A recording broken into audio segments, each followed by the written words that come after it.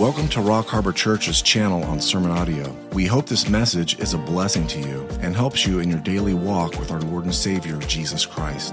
So please settle in and grab your Bibles. Here's Pastor Brandon with this message. Father, thank you, Lord, for this evening that you have given us, and we thank you for the fellowship we can have. We pray for wisdom and illumination by the Holy Spirit as we study and understand spiritual warfare so that we can protect ourselves. We are currently, Father, as you know, in the middle of a major spiritual war, and we need to know how to defend ourselves and protect ourselves and our families. So, Father, help us and to understand this battle. We pray in Jesus' name. Amen. Okay, so where we're at is number 12 on our outline on what Satan can do to believers. And the big thing we want to look at tonight, it'll take some time, is that Satan infiltrates the church. He'll infiltrate everything. He's infiltrated every sector of society basically now, in medical, science. He's infiltrated education, you name it. He's everywhere. But the last bastion of freedom and people who know the Lord is now being overtaken by satanic forces. And so we're finding out that a lot of the church has went apostate. We're finding out a lot of the church has went woke. They're not in the fight anymore. They're not doing anything. I don't know what. I guess they're just functioning. That's all I can say, because they're not making an impact on the culture. They're not resisting the culture. They're not pushing back on the culture. And that's due typically to infiltration that's happened, whether that's in the congregation or whether that's the pastor himself who's been infiltrated. So it can happen in different ways, and we're watching this right in front of our eyes. I'm going to take you through a lot of different points of how infiltration happens, and I want you to keep in mind, not only does the techniques that Satan does inside the church, he will do it inside your family. He will do it inside your business. He will do it inside anything you might be a part of. You will see the same tactics. And also, you can apply this on a global scale. You can apply this on a national scale of how he infiltrates everything, a nation, and takes them down. And so this has a real broad application when you apply it in different ways. Okay, so the warning comes from Acts chapter 20 about infiltration. And Paul says this, "And indeed now I know that you all, among whom I have gone preaching the kingdom of God." Now notice what he preached, what the kingdom of God. Do not think that he's preaching to the churches the gospel. He's not preaching the gospel. What does it say he's preaching? The kingdom of God. That's a technical term. That doesn't mean he just preaches the gospel. That's not at all what he's talking about. When you see the preaching of the kingdom of God, it is a technical term for the Messianic age. It's for the millennial kingdom as he's been preaching to them. So, which tells me, and always alerts us, that once he establishes a church, and they're grown up and they're mature, the topic of conversation is the kingdom. He doesn't just keep going over the gospel 100 times like a lot of these churches do. Like every Sunday, it's a gospel message. Okay, that's fine and dandy, but you can't have it 52 Sundays out of the year like that. It can't be, just milk every day. You have to edify the body of Christ. So if I take my cue from the Apostle Paul, look what was on his radar. I taught you, I'm preaching the kingdom of God, the Messianic age. He was teaching the what will happen, the millennial temple. He was teaching what Messiah will do during that 1,000 years, and primarily what we will do during that primary time. That right there is an expression of his pedagogy of spiritual maturity. Now, when a church refuses to talk about the kingdom, when a church refuses to talk about last days, because the kingdom is in the category of what we call eschaton, eschatology, the last days. So here's Paul telling you what he's teaching the Ephesians, and basically this thing would be said to us, if you're not teaching this as a subject matter somewhere in your church, you are failing at your job. Because this was on Paul's radar, okay? So the first clue you get about infiltration is what is the content that they're teaching in the church? What kind of content? Okay? Now, again, we're in the book of Daniel, so a lot of things are prophetic, right? But if I was before I did Daniel, we were in Exodus, and we spent a year and a half in Exodus, okay? But that doesn't have a lot to do with eschatology. But the point is, he's going to mention the term whole counsel of God.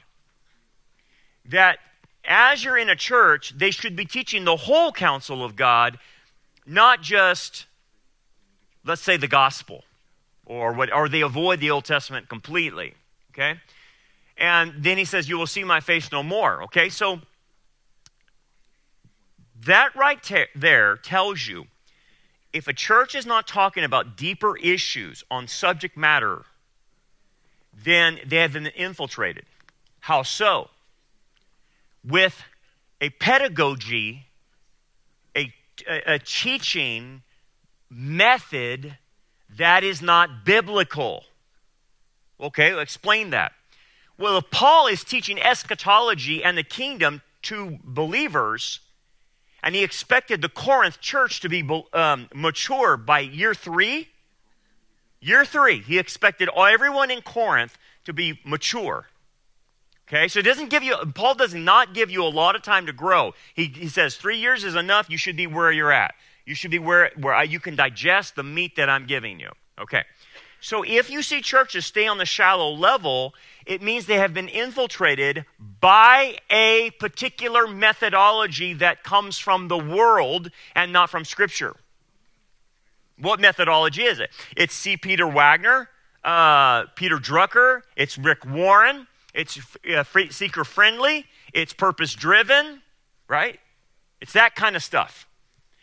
Those methodologies actually came from communism. Did you know that? Communism has a way of, its pedagogy and way it teaches. It does short campaigns that are typically 40 days long and are very easy to understand in order to get the message across. But it's a short, impactful 30 to 40 days typically. Okay? So what's the methodology of Rick Warren? The methodology he adapted from the church growth movement from Peter Drucker. Peter Drucker is not even a believer. Okay?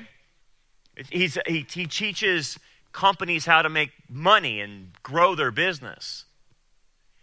So what he was taught was the power of a short campaign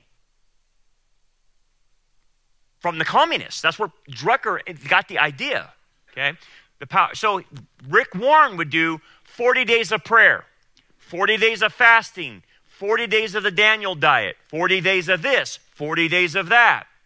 Okay? Notice that Rick Warren was always switching campaign themes constantly when he was going. He's retired now.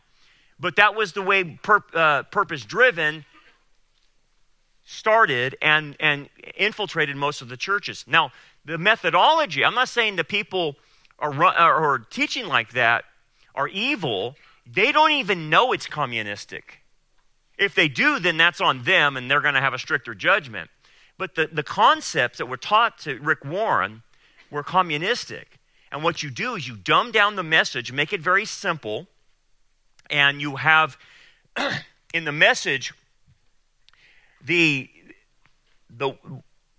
strategy you give the people is a seeable, visible strategy that if you do this and do that and then do this and do that, then you're spiritually mature.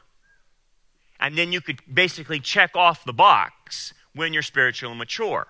Now, Rick Warren's model, he used a baseball field for this.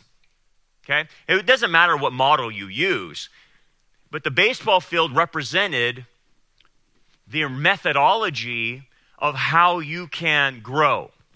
And it's not a true methodology.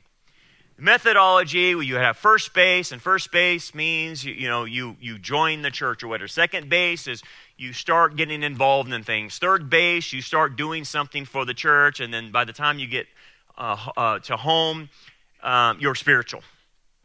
Okay? And basically he would take people through that rotation, and when they got to home plate, okay, I'm spiritual now. I'm mature now. And it's like, what are you talking about? Just because you're serving doesn't make you mature. Just because you're being served doesn't make you mature. But they had these marks that go around the horn, as we call it, in baseball, that when you ended up in home plate, then you're mature. That is not how you look at your maturity. It is not a formula. It's not if I do X, Y, and Z and check off the boxes, then I'm mature. That is of the devil. Okay? But that methodology was taught. That if they join, they're part of a group, and they serve somewhere, then they're mature. That's not how it works. Maturity goes over a whole lifetime. And you mature in different areas at different times. And it's very organic. You can't put a timetable on anything. You might grow in one area really fast. You might in another area grow really slow. And by the way, service doesn't mean you're mature. We would hope it means that someone's mature, but we have a lot of people in Christendom that serve, and they're not mature at all. They try to fake spirituality by their maturity, okay? So that's the first thing I wanted to point out. It's not going to be theological in this kind of infiltration. It's methodological. What are the methods the church is employing to mature their people? And if it's a Rick Warren model, seeker-friendly, or experiential, then that's the wrong model. Yes, JD, let's get a mic to him. That guy, he's got a book, and this guy's his name, Doug. He gave me this book to him to give it to, and he says, this is the best book than the Bible is. It's like the Bible's more, but this is the next. Second to the Bible? Yeah, he tells me that. And yeah, that's... She tells me, give it to my daughter. So I give it to her, and I looked at it later, and I called her back and said, threw that book out. Yeah. Yeah, so. Good. That's good discernment. Yeah. Amen. Throw it out. Okay, so the methodology that you should see being employed is that the pastor takes you to pick the high fruit. Okay? That means the pastor's pressing you. The pastor's challenging you. The pastor's convicting you. The pastor is helping you understand difficult passages and forcing you to get the high fruit. Okay, to connect dots and things like that. That's what Paul's doing here. And I'm telling you, the subject matter of the kingdom is very mature material. It's very difficult, and you have to have someone like, that knows what they're talking about to navigate you through those kinds of areas. Okay, but yet Paul's pushing that on the Ephesus church. He is not milking it down and watering it down and saying, look, man, I'm going to teach at the second and third grade level, and Jesus loves you, and we got to get people saved. That is the message of the dominant church in America. But how does that edify the saints? Stephen Furtick, the false teacher that he is, said that if you're saved in his church, this church is no longer for you. Yeah, that's what he said. That's wrong, because the church is for the edification of the saints, so that you can go out and do the work of ministry. So if I shallow out my message on purpose, then I'm not equipping you, and then you can't do the work of ministry. And another thing too, the methodology that Paul is doing, Paul is giving the methodology to where the person becomes independent of the pastor. Why is that critical? Because my job is to equip you enough to where you don't need me anymore. That you can actually understand the Bible on your own. That's the whole thing. But people who shallow out the message want people to depend on them for information. So they intentionally lower the standard And then the people are just ignorant of different things, and they have to always run to the pastor to get information from them. And that creates a Nicolaitan situation, which is wrong. Paul is teaching so they can be independent of him. He's teaching Timothy to be independent of him, that Timothy knows his own doctrine. He knows how to argue. He knows how to deal with things on his own. That's the intent of a church. If you see a different methodology other than that, you're seeing infiltration.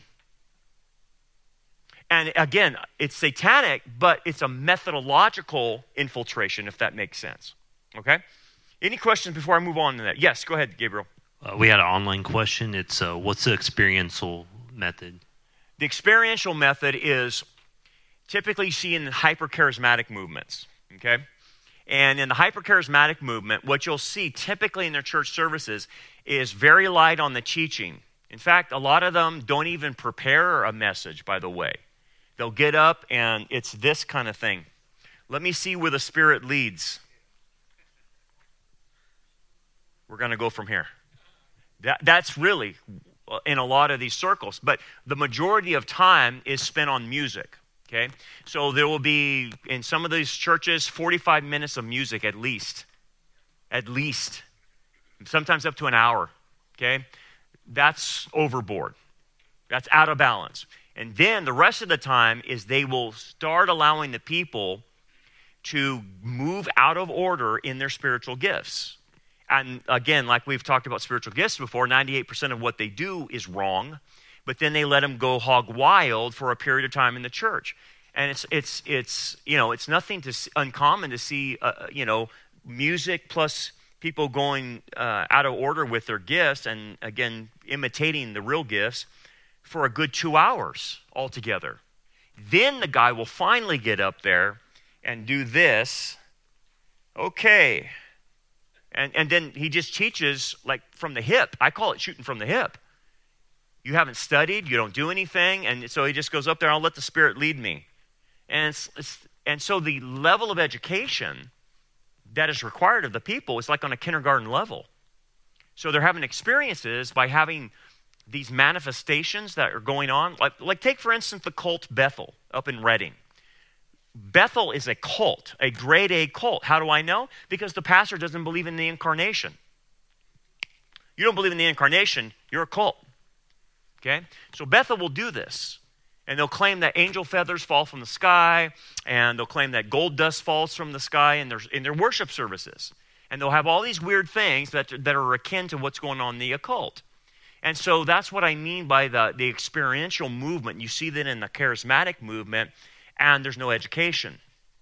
I can guarantee you Paul wouldn't let that happen, but yet that's going on. So you have that as a methodology. And I will say this, those kinds of churches make the most money.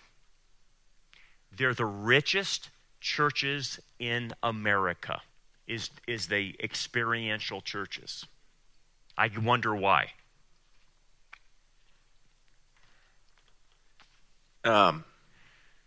Who is to blame in judgment for the attendance of the churches? The layman believer who is only ever known the methodological reason, like those churches, are they to blame when they meet God because they didn't, suss out the false teachings, or is it just the pastor who, raised trouble in the word, or, who is and how could we approach those, people who assume that they are also Christians living rightly? How do we approach them without causing a disturbance in the church? That's an excellent point. Whose fault is it? It's both parties' fault. It's the pastor and the congregation. Because I'm sure that if you walked into a church and they were doing something like that, you'd probably walk out. That'd be the normal thing. It's like, forget this, man, they're crazy. That's just like kindergarten stuff. I'm not putting up with that. Or they're doing the smoking lights. I'm not putting up with that. And you would walk out. That would be a normal thing of accountability, right? Like, this is ridiculous. But why are thousands of people still sitting there? Okay?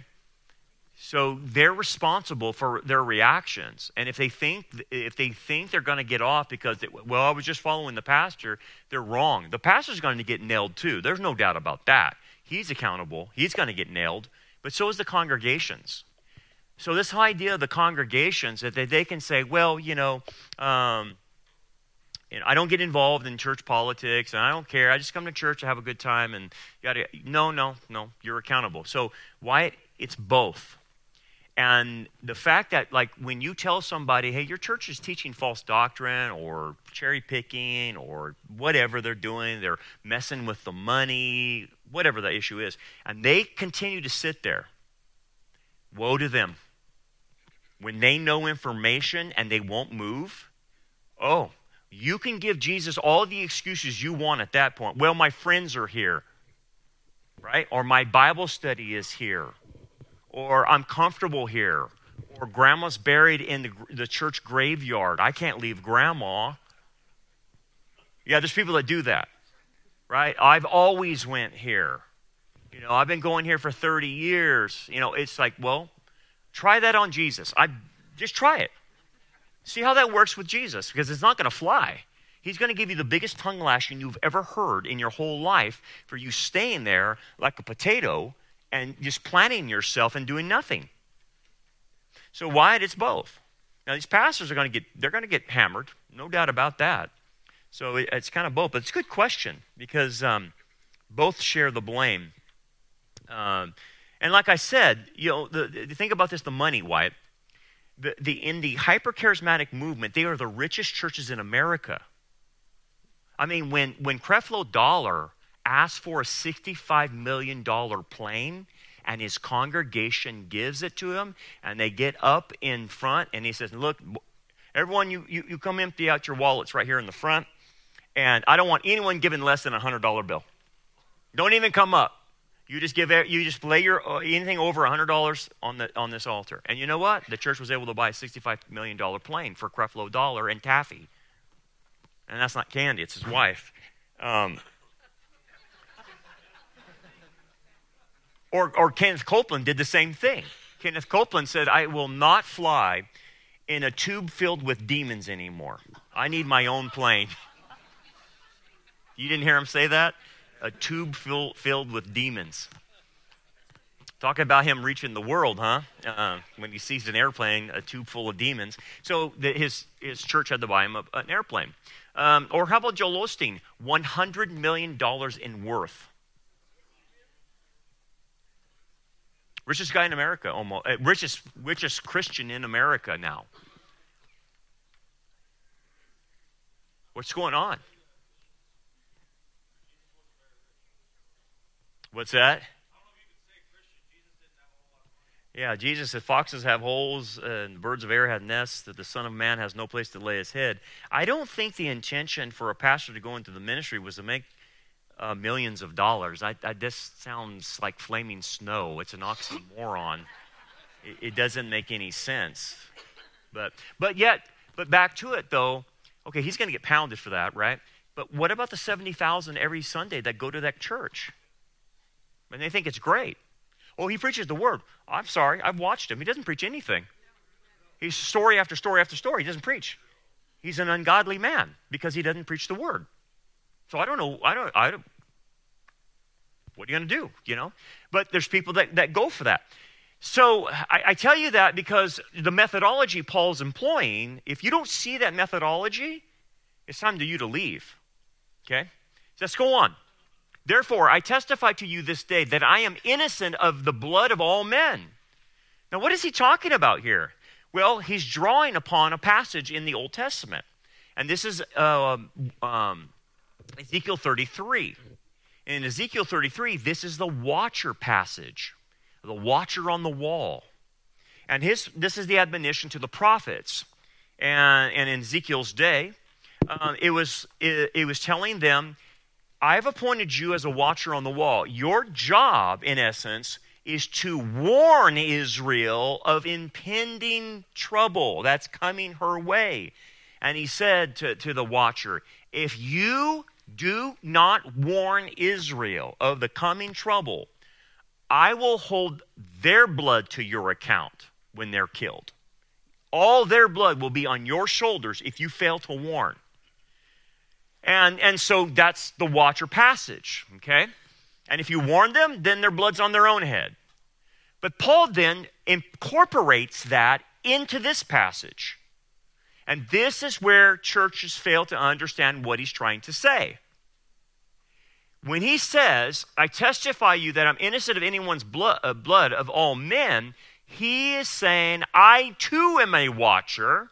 And now he has carried over the watcher principle into the church.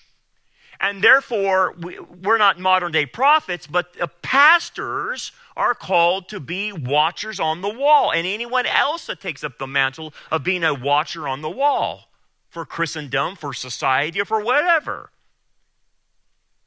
Because he uses the term, I'm innocent of anyone's blood. Now, what does he say? Look what he says in verse 20 to explain this. For I have not shunned to declare to you the whole counsel of God.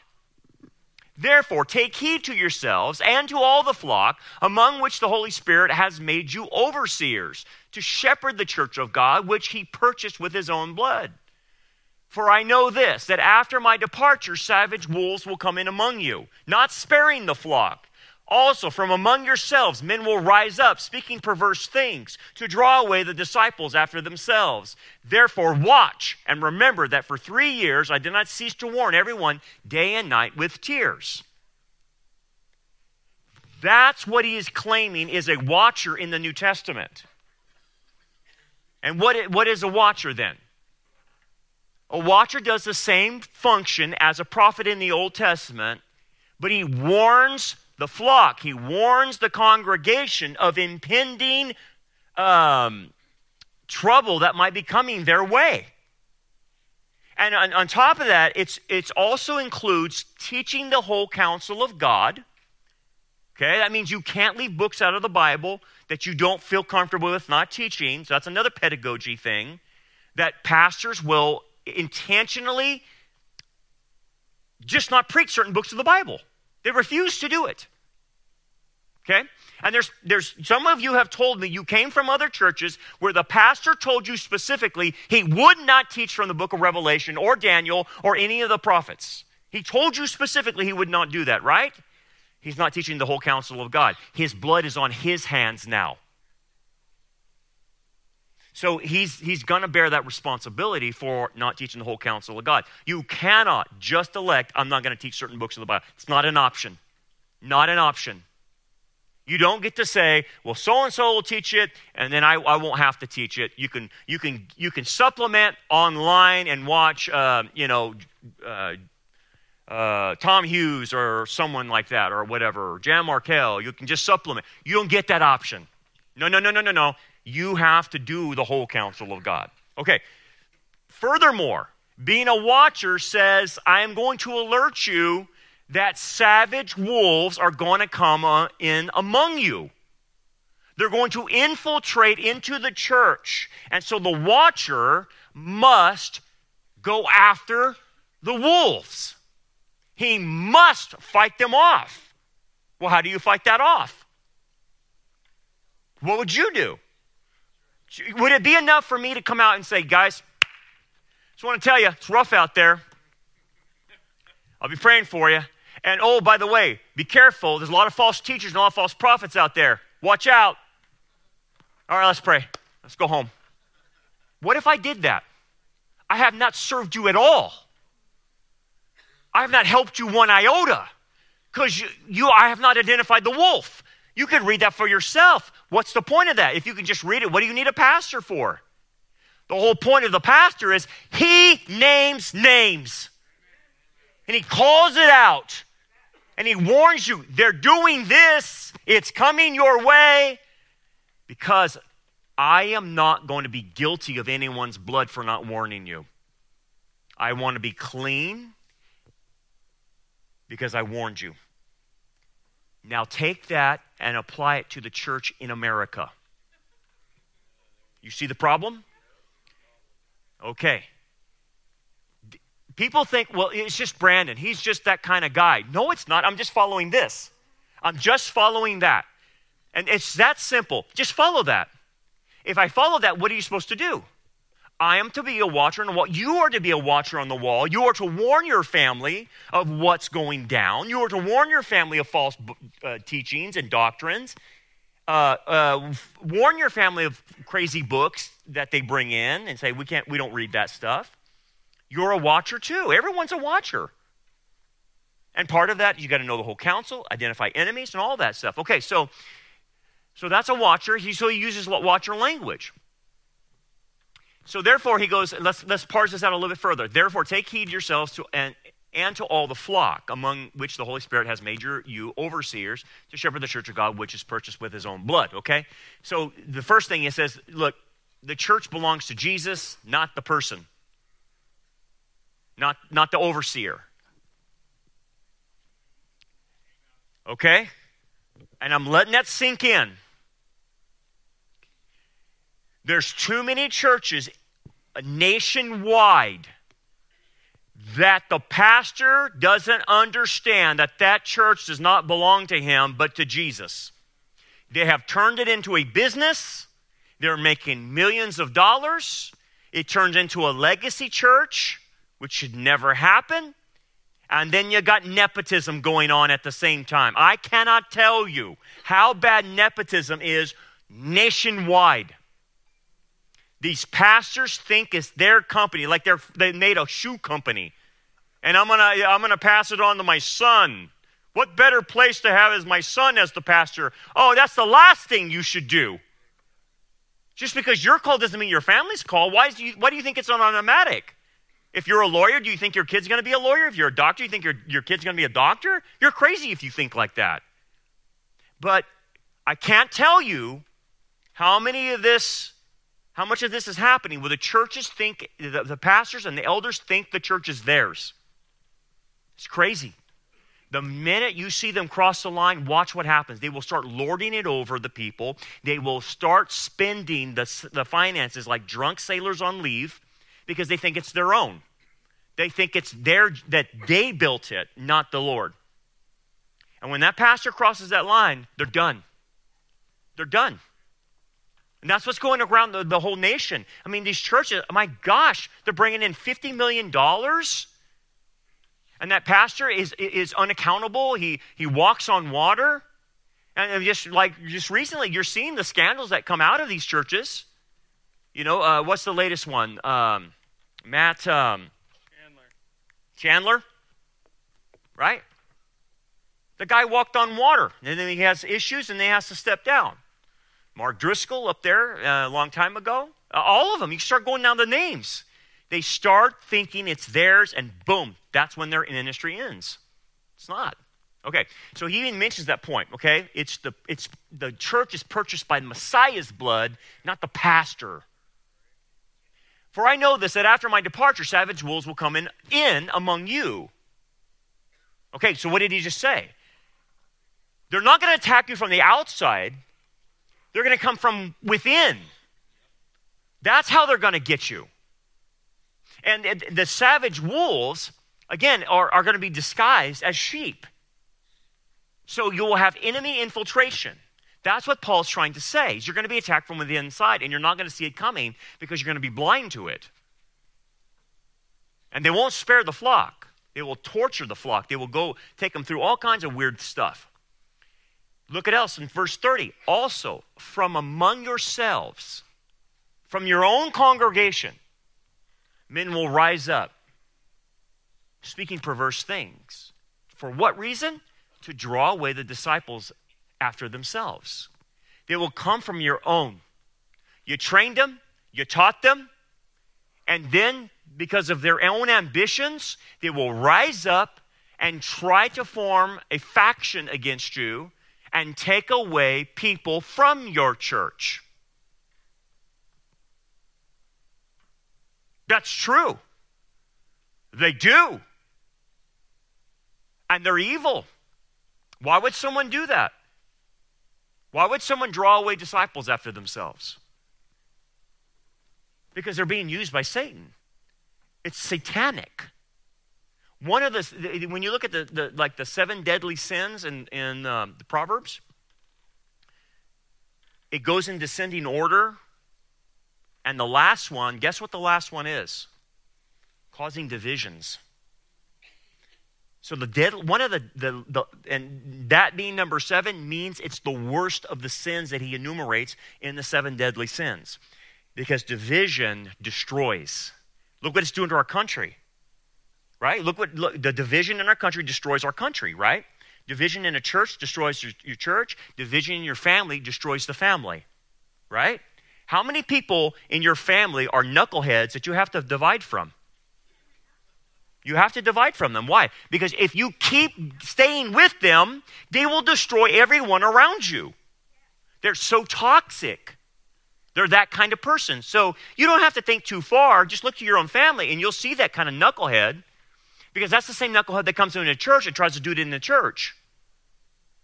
And so what is the best tactic for your family? The best tactic is get them away from your family. You're not coming anymore. You're too toxic. You're crazy. No, we're not dealing with this anymore, because if you let them stay, they will destroy the family. Now, here's the problem. They do destroy families, because what happens? No one will put a boundary around them. No one will say no further, no more. And so, well, we're just going to be loving to Tommy Joe here, and or Billy Sue or whatever it is, and Billy Bob or something, whatever. And, we just need to love him back to Jesus. We just need to love Billy Bob back to Jesus, man. And you bring them in, and Billy Bob won't stop what he's doing. He will destroy everybody in that family, because he will tear up Jack, because he's still the same person, okay? And he has ulterior motives. So the same thing then starts happening in the churches. So you have people that come and they sit here.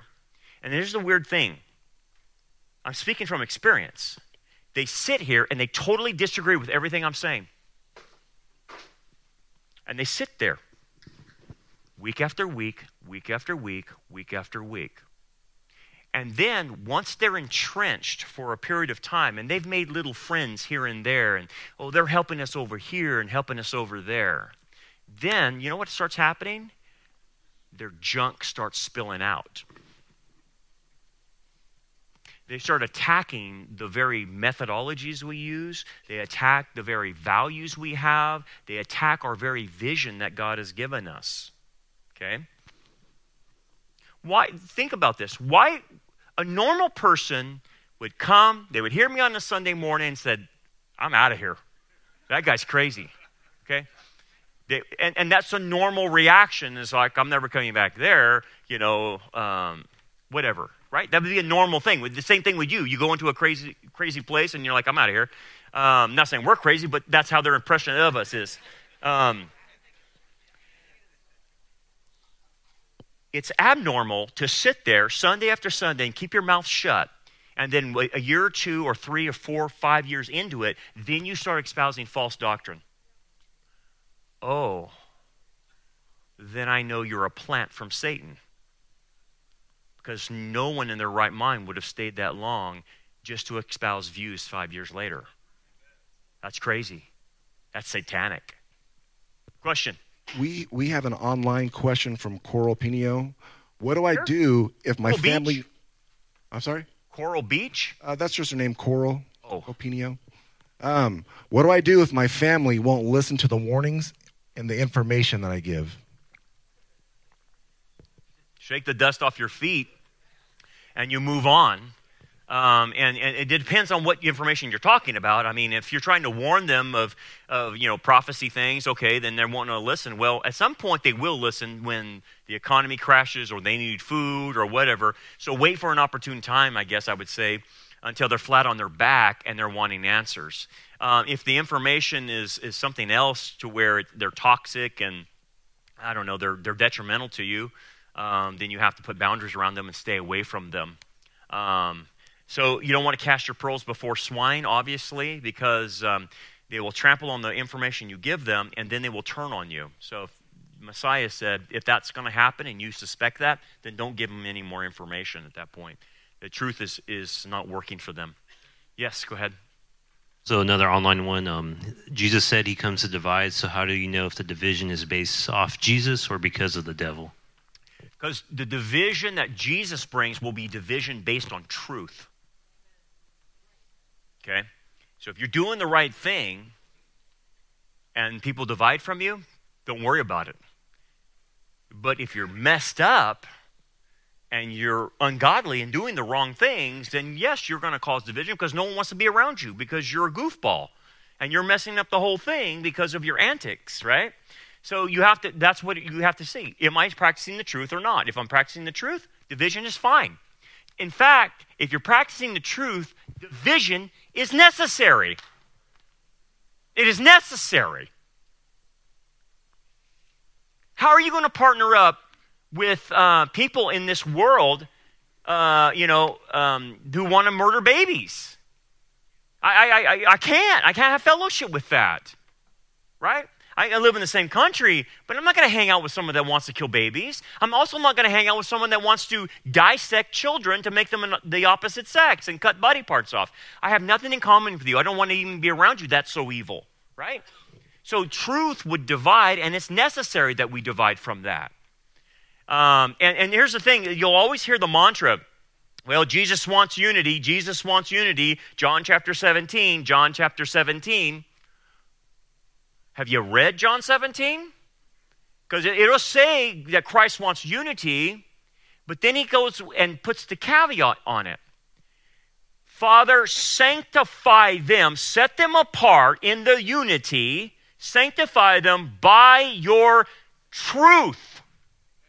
So now the caveat is, you cannot have unity without truth. That's why we're not going to be able to unite with half of America because they're not working on the truth. When someone says the sky is purple and it's blue, there's no unity that you can have, right? You can't do that. And so unity is based on truth. You can only have unity with people who are like-minded. And so that's the caveat you have to keep remembering. And furthermore, 1 Corinthians 5, we've talked about this. If someone won't stop what they're doing and repent and quit doing the toxic behavior that they're doing, you have to divide from them. You have to push away from them. You have to say no further. Boundaries are the key. Limitations and boundaries. And unfortunately, it's hard. A lot of people don't do them, though. A lot of people won't put boundaries because they're afraid of doing it and losing it and all kinds of other stuff. So I understand it. I get it. It's a big deal. But you want to destroy your family? Don't put any boundaries down. You want to destroy the church? Don't go after the people that cause problems then. Just let them go. As far as, just ignore them. If you ignore them, they'll create a cancer in your church. They will get a faction going, and they will espouse their false views. And you will have a subculture within a church. I'll give you an example. Philip Lee now attends our church because we're the only church that talks about homosexuality and offers even help, right? So Philip Lee has decided to come to our church, and God bless him, because he's on the front lines with this whole thing. The guy gets death threats. The LGBT community wants to basically kill him for the things he says, right? So he comes over here, and he's going to join the church. He's going to find a safe harbor with us. But here's what he has told me. Like, he goes to some of these churches here in town just because he surveys what's going on. And he sits back there, and he told me in one situation, he goes, the whole back row area was full of gays and lesbians hooking up and dating. And he went to the associate pastor and told him, you got a bunch of people dating around here, and they're hooking up in the back of your church during your services. And he says, we just want to reach them for the gospel. We don't want to say anything because it'll offend them. They have allowed a subculture to infiltrate the church because the pastor and none of them would say anything. So what does the people think? If you don't say anything, you must be tacitly approving what we're doing. And so Philip Lee was beside himself, says, you got to do something about this. And so here's the guy that helps people get out of it, but then going after a church that says, why are you allowing this? Because if you don't say anything, if you don't hammer an issue, if you don't talk about the issue, it will start happening in the church. It will. So these pastors that go silent, well, we don't want to talk about abortion because it's a political issue. Guess what? People in your congregation will start having abortion because you never said anything about it. You didn't tell them it was wrong or whatever, the issue might be. So it's very satanic, obviously. And especially when, like he says, men from your own selves will come up. People that you know, people that you've trained, people that know the system will do it to you, stab you in the back. And the same thing in a family. Here's the people you lived with. Here's the people that you thought loved you.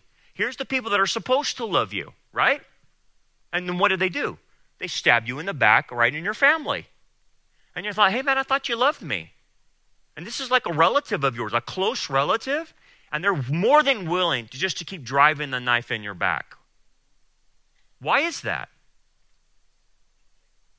Why they don't care how they treat you? Why? Selfishness, right? They want their own thing going on. I don't know. It could be a myriad of reasons, but I can tell you this, they'll sell you right out because they don't really care about you. They're narcissists, many of them, complete narcissists, walking narcissists. You know how many narcissists are walking around and they have never been diagnosed? It's insane. Chuck. Yes, I've learned since I've been walking with the Lord what true love is. True love is telling the truth. Amen. I came to a house where there was a couple of lesbians there. And she said, well, I love her very much. I says, do you know what love means? She says, well, yeah, I'm provide for her. I take care of her. And I'm to be there for her. I says, that's all good. But true love is telling the truth. And you're living in sin right now. Amen. Wow. Good for you, Chuck. She says, well, my dad's a pastor. Oh, there you go. My dad's a pastor. Says, well, good. I says, he needs to tell you the truth. Yeah, amen. And so we turn around. Good for you, Chuck. Shame on that pastor, whoever he might be. What in the world? But good job, Chuck. Yeah, go ahead, Vic. We got another online one. How do you honor the mother or your mother when she's the one causing the division as a narcissist? The mother or mother-in-law? There's a difference. You've heard the old thing, mother-in-laws are like pit bulls. They'll turn on you at some point in time. Okay, what do you do with your mother? Okay, the first thing you had to do is verbal boundaries, right? Okay, no further, Mom. You can't keep doing this. You can't keep coming in our house and criticizing how dirty our house is. Okay? Because mother-in-laws like to do that. This place is a mess. Yeah, but there's kids here. What are you thinking? So you got to put a verbal boundary. It starts with a verbal boundary. And the verbal boundary should be respected. Normal people, normal people will accept the no. Okay? And normal people, you say, hey, we're not doing that anymore. Okay. But people who are not normal, they don't respect the no. And so then they will cross the verbal boundary, and then that's when you have to start employing physical boundaries. And physical boundaries start with removing your presence from them. Okay? However that shakes up. So to the listener online, if your mom says, hey, I want to go to lunch with you on Wednesday, would it be okay? We'll meet at I don't know, some restaurant or whatever. I'll meet you there at 12. She would be obligated to say, no, Mom, I'm not going to do that because remember what you said on Sunday and we still have a problem. I'm not going to give you my fellowship and we're not going to go out to eat until we get this figured out, until you stop doing your criticism of me or whatever the issue might be, okay? So the concept in the Bible is remove fellowship. You remove fellowship. And then you find out what gives them enough pain to change. Does that make sense? So you have to start slow, and you have to start with little things. And then, okay, well, Mom's still acting the same way even though I don't go to lunch with her anymore. Well, then you have to ramp it up even more. Remove your presence from something else. I don't know, a birthday party's coming up for Junior or something like that. Mom, you're not going to be invited because, look, you're acting the same way. You're doing this. You're doing drugs, and you won't stop. Or whatever, Mom. You're shooting up in front of the kids. And we're just not going to allow that, Mom. We don't want our kids seeing you shoot up like that. And look at all the tracks you have. Right, and so you would forbid them, right? So what happens? You just keep ramping it up until the person feels enough pain to change. Okay, now here's the question. I know what you're going to ask. What if they don't? That I put everything on them and they still won't change. Aha! Then you know who you're dealing with then? Okay, see, in normal relationships, people respond to boundaries. They don't like missing out on fellowship. But if they don't, then you're dealing with another type of person. Okay, you're dealing with a narcissist. You're dealing with somebody that might have mental problems. You're dealing with somebody that might have major spiritual problems, demonic problems, stuff like that. It could be a myriad of things. But it's like, I remember in some of my seminary classes, in pastoral counseling, they were teaching us, in counseling about children. And in one of the classes, they said, look, when you're teaching somebody, children how to discipline them, when normal discipline doesn't work, then there's something wrong with the child. Because normal discipline should work. But when it doesn't, then you have a problem with the child that's beyond the capabilities of the parent. And that's held true typically in that kind of situation, that there's something mentally wrong with the child, there's something spiritually wrong with the child, or there's something going on that if they don't respond, because usually taking stuff away from a child, or you can't go out and play, or you can't go with your buddies, or you can't have your cell phone, that will really help them get back in shape. It works. But if it doesn't work, you're dealing with another hombre. You're dealing with another hombre. And the same is true when you put boundaries on adults and they don't respect the boundaries. You're dealing with something up here, either mental, spiritual, or some type of condition. So I got a hand over there, guys. Can we get a mic?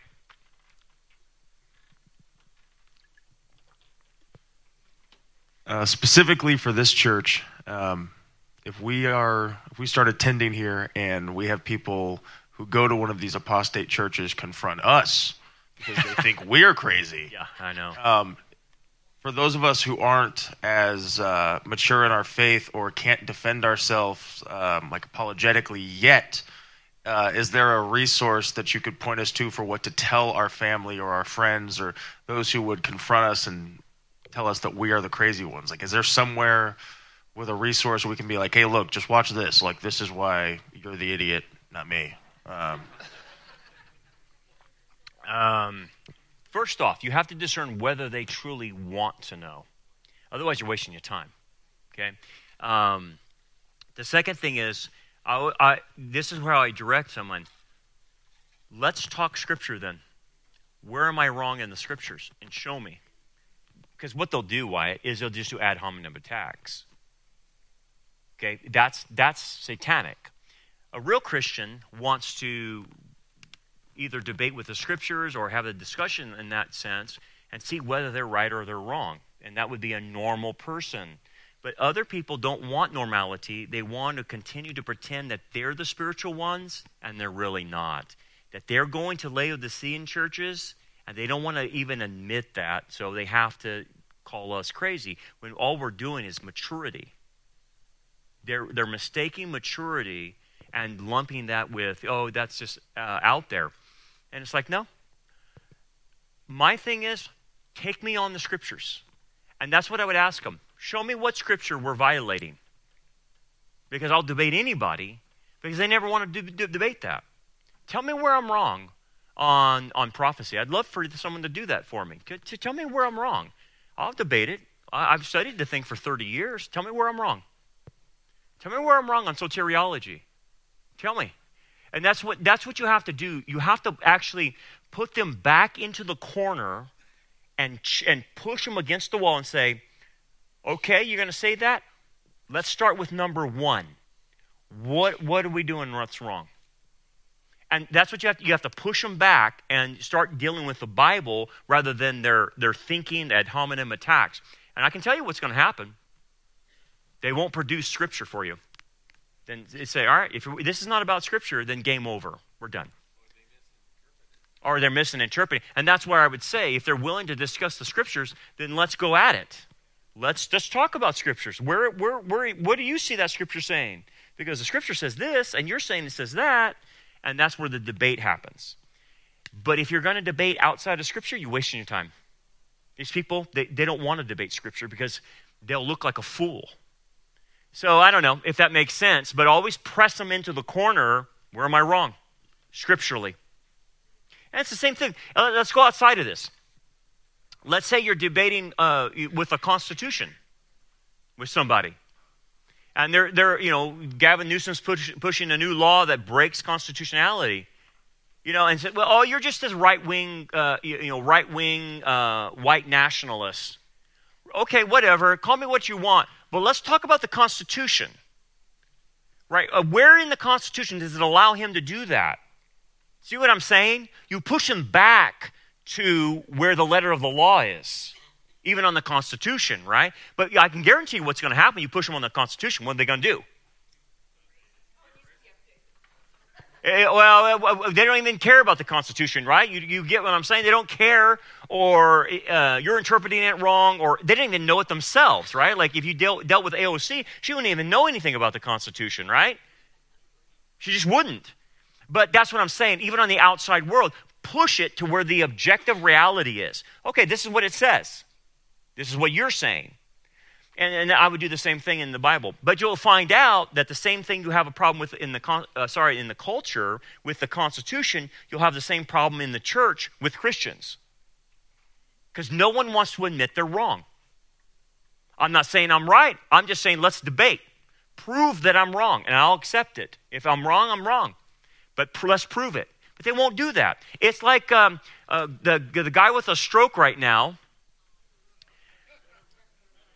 Fetterman. And Fetterman won't debate. Well, he's claiming I had a stroke. So he won't debate. Why won't debate? Why? Why are they running up someone that's handicapped like that? I mean, he can't even think straight, right? He hasn't done anything. He's a trust fund baby. But you see what the point is? They don't want to debate. They don't want to debate the issue. Why did Joe Biden stay in the bunker before the election and never would debate Trump? You see what I'm saying? It's the same concept. Because if you take them to task, they look embarrassed. They don't have the facts and the evidence behind them. You know what I mean? If someone has the facts and evidence, let's go for it. What are you afraid of when you have the truth, right? You see the game? Yeah. Therefore watch and remember that for 3 years I did not cease to warn everyone night and day with tears. And what was he warning them about? The wolves. He was talking about the wolves. They're coming. They're coming. And notice what he said. I did not cease to warn you. In all 3 years, I didn't take 6 months off. I didn't take a month off. I didn't take a week off. I continued to warn you. This guy, that woman, this movement is wrong. So when people get mad at me for being too political, as they always want to say, I say, I'm just doing what he told me to do. He told me to warn the flock. And it's abnormal that you wouldn't. The fact that I'm doing it doesn't make me the oddball. And that the fact that you're not doing it points to me that you're not following Scripture. And why do you think they're not? What do you think? It's money. It's money. So they don't want to run off people. Okay, I'm on the inside of the game, guys. I know how it's played. They're not going to run anyone off because they want their money. That's what it all comes down to. And I hate to tell you, it's that crass. It's not only nationwide, but it's here in town. It's that crass. According to the scripture and according to what God has called us to do, Jesus Christ himself says to love one another, to love our neighbor as we're loving ourselves. Wouldn't you say that part of what these people are doing is loving themselves, not others around them? I mean, I'm hearing you say we're going to stand before the Lord, and we will. Mm-hmm. And I understand that. But there's nothing within me and with anybody in this church that would look at you and say that that was all. We know you love your flock. Yeah. And to me, it seems like they're not loving their flock. We have a shepherd that loves his flock. Am I correct there in the lines of what I'm thinking? It's beyond that love thing? Yeah, you're making a good point, and someone has said that, and so I'm giving credit to somebody who said this, and because I didn't, but they said the pastors right now are at the point of loving the wrong people, because if you loved your family, you would do everything to protect your kids, right, and your wife, your spouse. You would die for them, wouldn't you, to protect them? But they would rather champion a false teacher rather than tell their flock to watch out for that guy.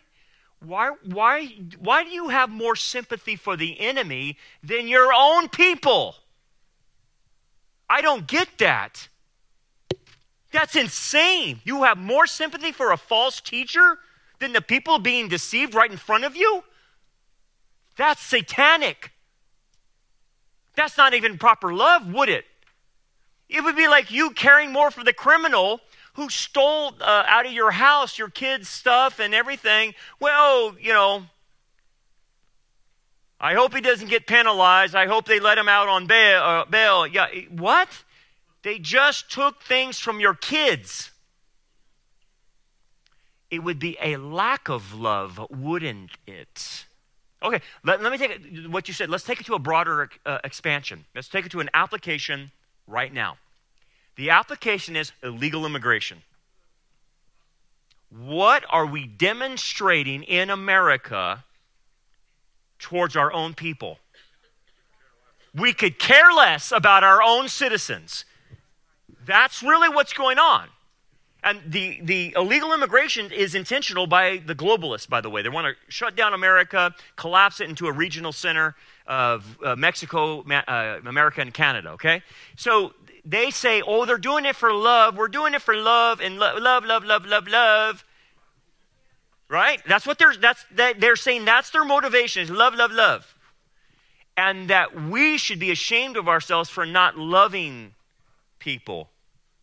Wait a second, you got your priorities mixed up.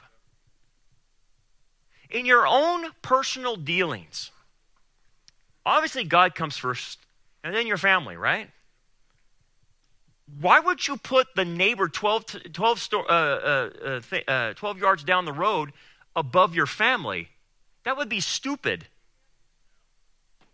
You have your priorities. Yes, you love your neighbor, but they don't trump your own family, who you are to provide for. And if you don't provide for your own family, you're worse than an infidel. Hence, if I take that passage out and broaden it to the United States, our leaders are worse than infidels because they care more about people who are non-citizens rather than its own. How does that happen? Again, it's not a real version of love, is it? And neither would it be if a pastor in the church would rather love the false teacher than his own people. I can love my enemies. Don't get me wrong. And we're commanded to love our enemies. But you're never told to prioritize your enemies over your loved ones. I don't know where that concept came from, but that's satanic. You would never prioritize your enemies over your family. Ever. You would love them, seek the best. But no. I'm not going to reprioritize them. No way. Okay, questions? I was just going to say, they love them until you send them to their house. Right? Isn't that funny? Yeah, you're right. You send them to Martha's Vineyard, or you send them to, where else did they send them to? Kamala's house, right? Pelosi, they should send them to Pelosi and Gavin's. But yeah, it's like, the real true colors come out on them, right? The real colors are shown by that. And, this is interesting, okay? This is interesting. So I grew up in Delano, and that's where obviously Cesar Chavez and his activities were during that period of time, right? Did you know that Cesar Chavez put his guys on the border to prevent illegals from coming into our country? Isn't that, they never want to talk about that. The left always champions Cesar Chavez, but he's the one who sent his thugs to the border and beat up illegal aliens coming through the border. No one wants to keep them out because he didn't want his own guys getting their work stolen away from them in the UFW. How come no one talks about that? Did you know that? Isn't that the weirdest thing? That he himself didn't want illegal aliens in here. He himself didn't want them. Wow. Okay, question. It's an online question. Why don't the sheep under the wolves see that they're wolves? Yeah, that's a good point. Why don't the sheep see the wolves? Because it's the responsibility of the sheep to have enough discernment to smell a wolf. Okay? So this comes back to Wyatt on both ends being responsible. The pastor's responsible, and then the congregation's responsible. Here's what I see. People fool themselves into thinking they're really growing. And they think by coming to church and just attending that makes them grow. It can help, and it should help, no doubt about that. But a lot of the growing has to happen on your own, right? That you're discipling and you're connecting with other people that can disciple you, and that happens outside there, right?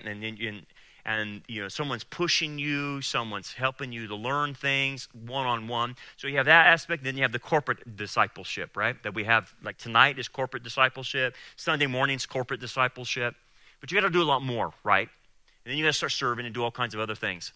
So what tends to happen is people think, if I just show up on Sunday, then that makes me mature. And a lot of times they're not even listening to the message. They have ears, but they don't hear. Okay? So they're worried about where they're going to lunch. They just got to get this over with. I'm doing this to make my wife happy and to get her off my back. Yada, yada, yada. It's that kind of stuff, right? They're not really here for the right reasons. So that person never grows, right? They never grow because they only have ears to hear, but they don't apply. In order to grow, you have to apply the message. You have to live it out and say, okay, how do I work this out in my life? So what happens is people deceive themselves. So they sit in a church that doesn't teach them in an in-depth way. Well, if you're not getting in-depth teaching, you're not going to have any discernment. Because when you pick the high fruit, that gives you discernment, that you could smell out a rat. That, like what we're studying tonight, I'm showing you the techniques of how they do it. So if you see the techniques, you could spot it. But if you never knew these techniques, you can't see it.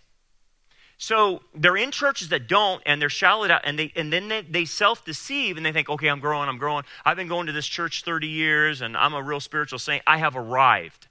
And here's what I want to tell them. No, you have not arrived. In fact, what you have done is you got saved year one, and for 30 years, you just repeated year one. You never grew.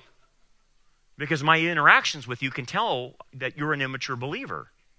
Right? So, to answer that question, it's the lack of discernment, but the lack of discernment goes back to the kind of church they're at and the kind of spirituality they're willing to accept about their lives. Now think about this, guys. If you really want to grow, you've got to get to your junk. There's no way other than getting to the junk. You have to get to your junk. If you've done the junk work, great.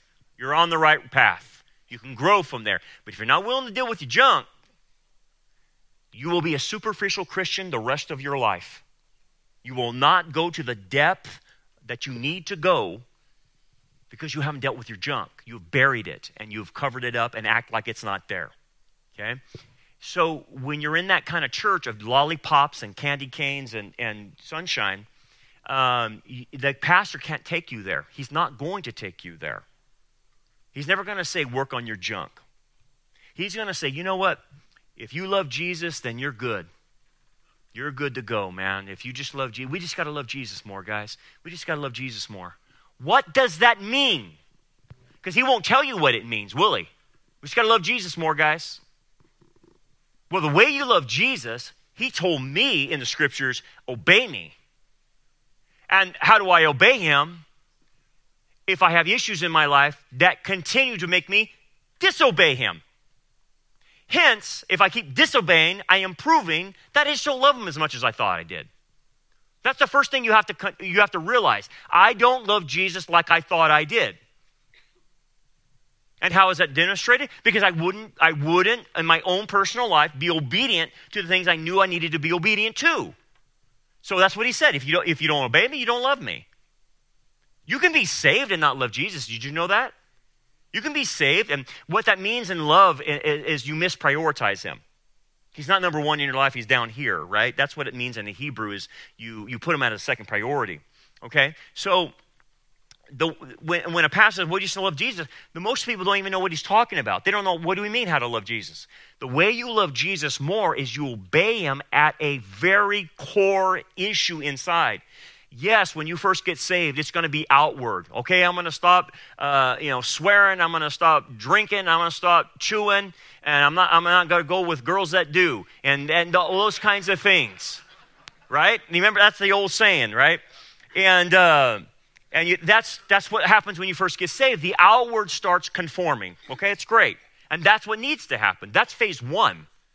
But phase two goes, I got to go more in depth, and I have to go inside my soul. And that's where it starts getting tricky. Because that's where these attitudes are coming from, these dispositions are coming from, all this internal junk that you think you can hide, but you can't. Because I can tell you this, the older you get, you don't have the physical capabilities of keeping it in like you did when you were 25. You don't. You know, when you were 25, you had the physical strength, believe it or not, to hold your junk together. Okay? Really. But what happens is, I get into my 30s, okay, the kids are wearing me out, and it starts coming out. It starts coming out when the kids are there. You start vomiting this junk out. Like, where did that come from? That's not the man I married. That's not the woman I married. What happened to you? Oh, no, she was always like that, or he was always like that.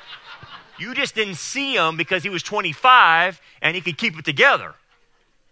And then you get into your 40s and you lose your eyesight. That's me. Okay? And then in your 40s, you really can't keep it together, and you start just vomiting out. Oh my gosh, what did I marry? You're saying, like, did I make a mistake? Who is this person? And that's what starts happening. And then the older you get, if you don't deal with it, it just gets worse, and it gets worse, and you really can't hold it together anymore. It's weird. Have you ever been around a bitter brother or a twisted sister, like in their 70s or 60s? Oh, no, it's no good. Because the person's never worked on anything. They've never really wanted to deal with their issues. So I hate to say this, this is what I would see on the back end. And this is sad, really, really sad. When we could go into the rest homes a long, long time ago, you can't go now without all this vaccination stuff and all this junk. Anyway, we had people that we would go visit, and there was other people that people would ask me to go visit, so I would go visit them in the nursing homes and stuff. And I would come upon people every once in a while that are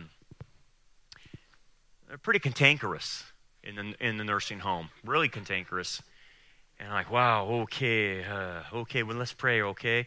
And so I just wanted to get out of there, man. It was really bad. She steals from me, and it's just all kinds of crazy stuff going on. And so I'd get in there, and what I talked to the nurse. She has any visitors? No one's even seen her for like a month. I said, really? And then, I would feel sorry initially, but then I would think, oh, I know why they're not visiting them. And then sometimes I would run into the kids, the adult kids I'm talking about, and I say, yeah, your mom's pretty agitated, or your dad's pretty agitated. Yeah. You know what, Brandon? He's gotten worse and worse. He was like that. He pushed everyone away, and he didn't want to be around anybody. He was a jerk to us all. And so now, yes, we have him in a nursing home, and we're paying for it, but no one even wants to be around him anymore because he treated people so bad that no one wants to pay their respects, so to speak, and visit him. And you think about that, and it's a sad commentary, and you feel sorry for the person, but it's like, oh, I see what you're saying. This person tore up Jack when they were able to walk around and do things, and now everyone's like, I don't want to be around you, dude. That's what happens when you don't work on your stuff. Weird things, like when you see people sometimes in those kinds of situations, all the inhibitors are gone. Really, I mean, like they're not worried about and they will just cuss the air blue. I mean, just wham! And these are, deacons in a church or something like that, And what happens is their inhibitions, all that stuff just drops, and you see the real undeveloped spiritual person that just comes out, and it's bad. It's really, really bad. I've seen it. And I tell you this because I don't want to visit you and you cuss the air blue to me when you're in the convalescent home. No. I want you to work on your stuff. We all have to work on it because you need to get that out of you. You need to get it out and get free from that. But back to that question, I know it's a long way from that question. That's why people don't have discernment, because they refuse to work on their deep issues. And the deep issues keep you blind. That's what happens to people. They can't see it. So, like, for instance, you go out here and tell people what's going on in the world. And many of them, even though they're conservative, even though they're Christians, are going to look at you like a calf at a new gate.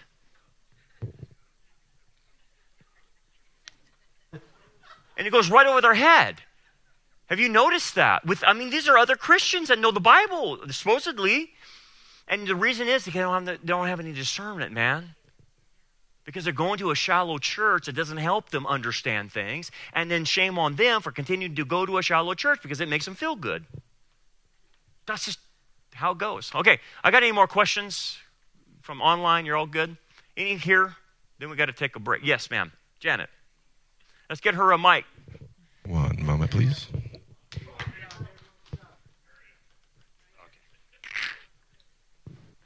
Do you think that one of the reasons so many of us hesitate to point out those people within the congregation that are not doing right is because for all of our lives, if we've gone to church 60 or 70 years like I have been fed this teaching that you are better and more loving and more blessed if you keep your mouth shut and don't cause problems within the congregation. Oh, you're more spiritual if you keep your mouth shut, huh?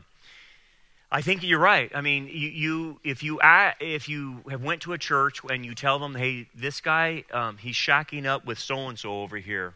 Oh, Janet, why are you so condemning? He's doing a real good job teaching our toddlers. Right? It's stuff like that. I know what you're talking about. Because what happens in these churches, they turn a blind eye to what's going on a lot of times. I already know. I'm in the inside. I get it. They have issues. They have favorites. They have this and they have that. And look, there's politics in the church. You know that? There's politics. Yeah, and some of the bigger ones, there's politics, and they're protecting people. So Joe Blow might be shacking up over here, and he's teaching third grade or something. But they won't touch him because he's a relative of the pastor's cousin, sister, brother. Yeah, it's true. It's some type of nepotism thing going on. And you're right, Janet. Someone will bring it up, and you don't know the backlog or the backstory on this and the connections. And oh, Janet, you're just being you're just condemning. But no, they're connected, and they won't do anything. So you're right. So people say, what's the point of even talking to these people? Well, I would leave, obviously, if someone was doing that. But I can tell you, it's happening all over, by the way. They shove things under the carpet and don't deal with them. Now, here's the thing. Guys, you bring something to my attention, I'm going to deal with it. Okay?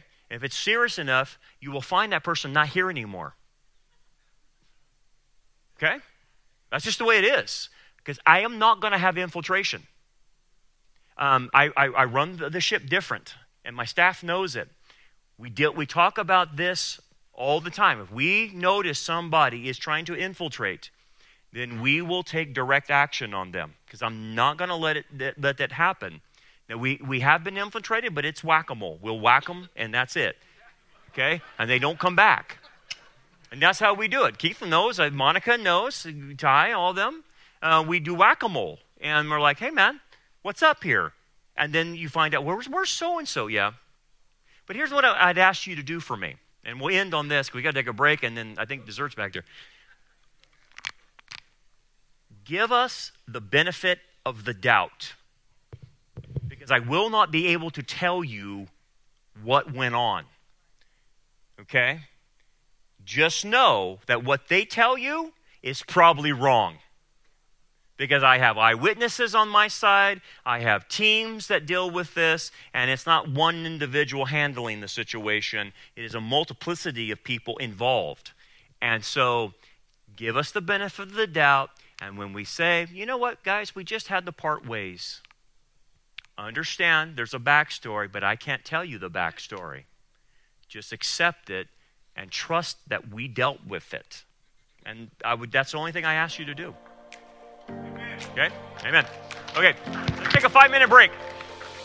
Thanks for joining us for another lesson. We hope that this message is a blessing for you and helps you grow towards a more mature understanding of God's Word.